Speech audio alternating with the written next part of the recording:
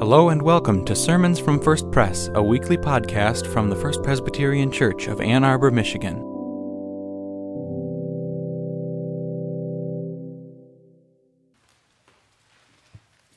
Let us pray. Holy Lord, take our lips and speak through them. Take our minds and think through them. And take our hearts and set them on fire. Amen. For to us a child is born, to us a son is given, and the government will be on his shoulders. And he will be called Wonderful Counselor, Mighty God, Everlasting Father, Prince of Peace. Of the greatness of his government and peace there will be no end. He will reign on David's throne and over his kingdom, establishing and upholding it with justice and righteousness from that time and forever. The zeal of the Lord Almighty will accomplish this. In those days, a decree went out from Emperor Augustus that all the world should be registered. This was the first registration and was taken while Quirinius was governor of Syria. All went to their own towns to be registered. Joseph also went from the town of Nazareth in Galilee to Judea, the city of David called Bethlehem, because he was descended from the house and the family of David. He went to be registered with Mary, to whom he was engaged and who was expecting a child. While they were there, the time came for her to deliver her child, and she gave birth to her firstborn son and wrapped him in bands of cloth and laid him in a manger, because there was no room for him in the inn. In the beginning was the Word, and the Word was with God, and the Word was God. He was in the beginning with God. All things came into being through him, and without him not one thing came into being. What has come into being in him was life, and the life was the light of all people. The light shines in the darkness, and the darkness did not overcome it. And the Word became flesh and lived among us, and we have seen his glory, the glory as of a Father's only Son, full of grace and truth. We have seen his glory, full of grace and truth. Tonight, we are intensely aware of the mystery of God's presence. In this magnificent sanctuary, hearing familiar carols, singing with a grand choir accompanied by organ and brass, and soon clutching candles that we will light, tonight we see the glory of God. We feel the joy that has captured the world's attention for over 2,000 years. We know we are part of something that is much bigger than we are, a mystery that transcends the ages, a presence of the eternal in the earthly, a touch of the wonder that the shepherds must have felt on that Judean hillside years and years ago, and maybe even a sense of what choirs of angels sound like. Tonight there is a feeling of possibility, of reconciliation, of peace only yearned for the rest of the year, a sense of oneness, unity, and mutual support, a sense of well-being, a surge of possibility for the glorious impossible, peace on earth, goodwill among all, hope against hope, hope placed in a baby so small, so long ago, a baby born to two unknown people, a carpenter dad and only a child really for a mom, a child born far from home, a child for whom there was no nursery, there was no layette, so a manger and bands of cloth had to do. In this baby, we see what we cannot fathom. We see the divine becoming one of us, the divine, the creator of all, the one through whom all that is came into being, the one who brings and gives life, which is light.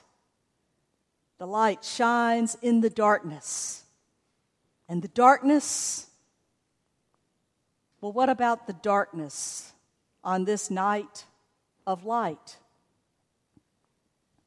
Even in the glow that is Christmas Eve, we must admit that darkness lurks not far from this moment, not far from this place.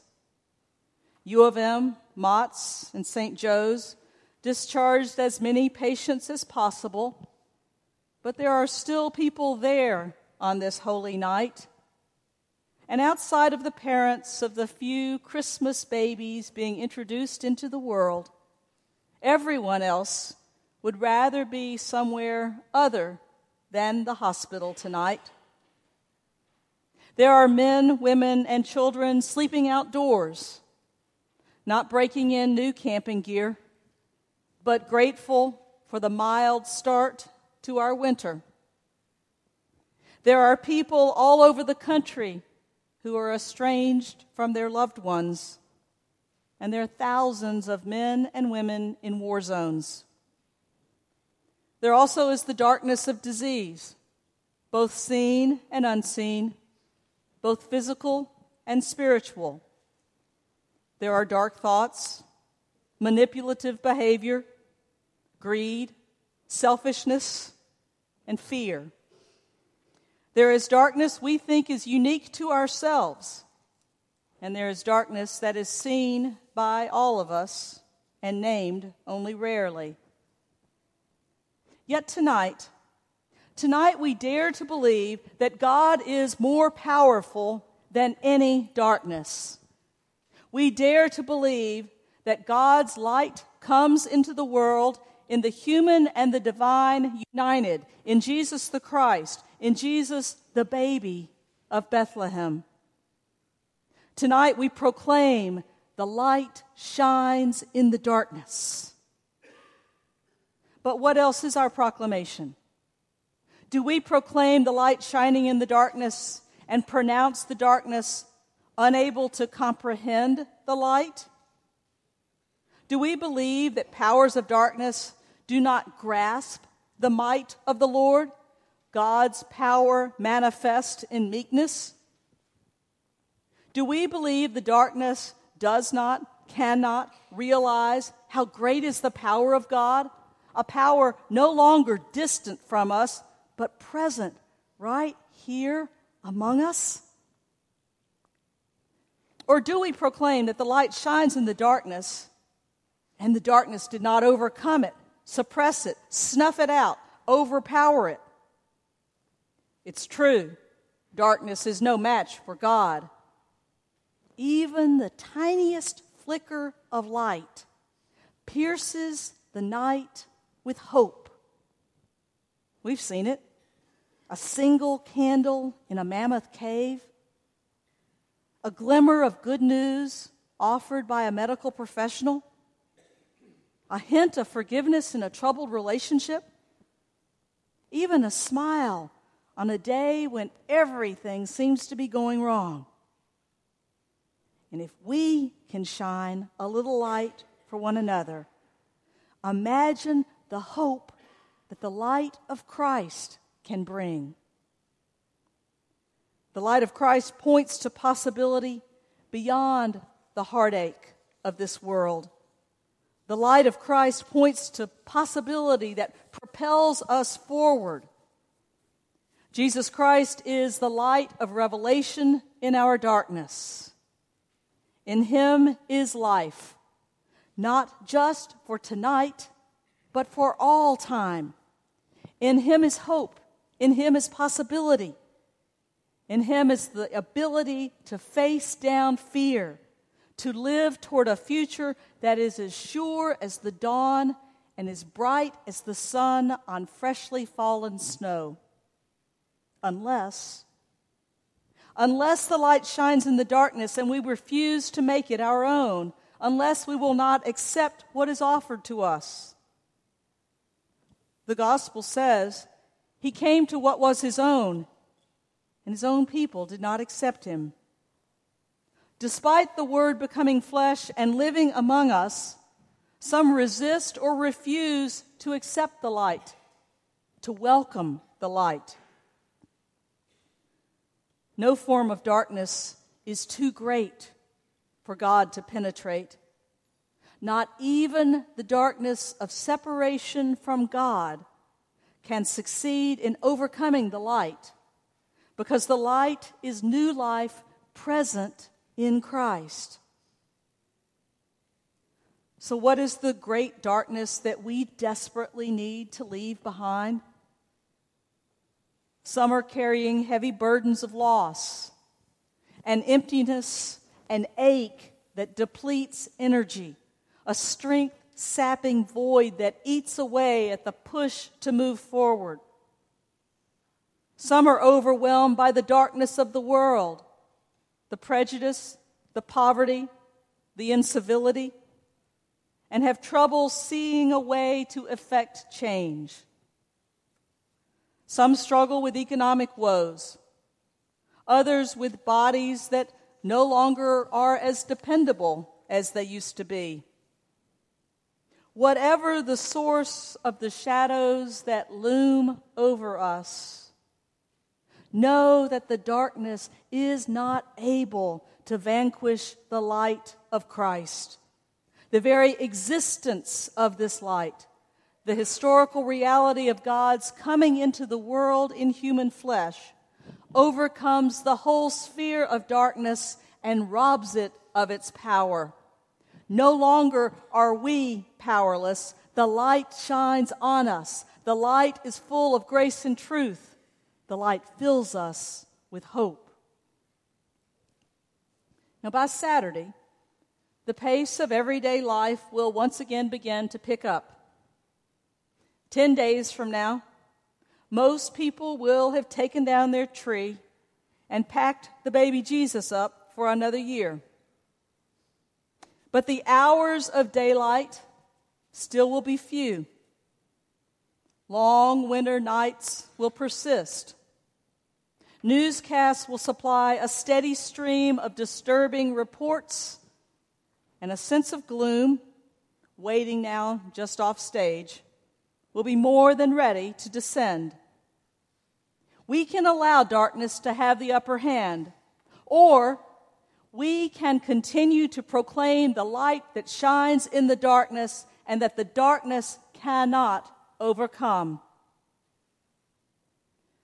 Without Christ, darkness is unending. But as unfathomable as it is, tonight we celebrate because God has come to us. The light of Christ shines in our lives. It illumines our path. Jesus is somehow Emmanuel, God with us. Every theological formula that tries to give shape to this amazing reality is inadequate. But the Word made flesh turns flesh toward God. In Christ's life, we see God. In Christ's light, we know God is with us. We know God is for us. The mystery of God's love cannot be touched by darkness. The darkness did not, cannot, will not overcome it. Friends, when you hold your lighted candle, know you are holding hope. Take its light within you and hold to it. Remember it in the coming year and years when the darkness seems most deep. Know that God is with you. know that the light will prevail. Not everything will work out exactly as you wish, but God will prevail, and you are with God. The birth of Jesus among us has made it so. He makes us one with God and with one another. This is the gospel. May it shine in our hearts and live in our lives this night and until we sit in wonder at table in the coming kingdom. Welcome guests of our living Lord, the Prince of Peace. To him be all honor, glory, and praise this day and forevermore. Amen. Friends, on this joyful evening, we come at the Lord's invitation and gather to be fed from his hand. This is not a Presbyterian table, this is the Lord's table. All are invited to come, share in this feast for the people of God. The Lord be with you. And also with you. Lift up your hearts. Let us give thanks to the Lord our God. It is right to give our thanks and praise. Let us pray. It is truly right and our greatest joy to give you thanks and praise, holy God. You created light out of darkness and brought forth life on the earth. You formed us in your image and called us to love and serve you. You did not leave us in our unfaithfulness, but loved us with a steadfast love that delivered us from evil and called us back to your way. In the fullness of time, you sent your only Son, Jesus Christ, to be our Savior. In him, through Jesus, your word, dwelling with you from all eternity, became flesh and dwelt among us full of grace and truth. We praise you, holy God, that you came into the world heralding the new age foretold by the prophets. Give your holy people the gift of renewal in every generation. You once took on the weakness of our human condition. Be light now for those who do not see, strength for the wavering, and comfort for the troubled of heart. You were born into poverty and lowliness. Look with favor on the poor and comfort them. By your birth, bring joy to all peoples with the promise of unending life. Give joy to the dying through the hope of heavenly birth. You came to earth to lead everyone into your kingdom. Share your life of glory with those who have died. Light of the world, grant us the gift of sharing the divine life of your Son, Jesus Christ, even as he humbled himself to share our humanity. We pray this night of your birth for peace in our world, in our families, in our lives, in our personal distress. We lift up to you the broken in body, the wounded in spirit, the lonely and disillusioned. We give you the homeless, the fearful, the depressed, the grieving, and the addicted. Bring reconciliation to those estranged, hope to those distraught, and joy to those living in sorrow. Be born once again, just as on the night of your birth, into unexpected places and humble hearts. To a world divided and destructive, bring healing in your wings to restore us and surprise us. Gracious God, we ask you to pour out your Holy Spirit upon us and upon these your gifts of bread and wine, that the bread we break and the cup we bless may be the communion of the body and blood of Christ. By your Spirit, make us one with Christ and one with all who share this feast this night. Empower us by your Spirit to be Christ's presence in the world, even as Jesus was God with us.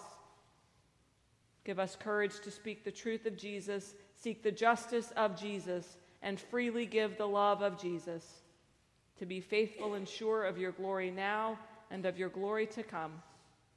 Through Christ, we pray the words Jesus taught us to pray. Our Father, who art in heaven, hallowed be thy name. Thy kingdom come, thy will be done, on earth as it is in heaven. Give us this day our daily bread, and forgive us our debts, as we forgive our debtors. And lead us not into temptation, but deliver us from evil. For thine is the kingdom, and the power, and the glory forever. Amen. Thanks for worshiping with us.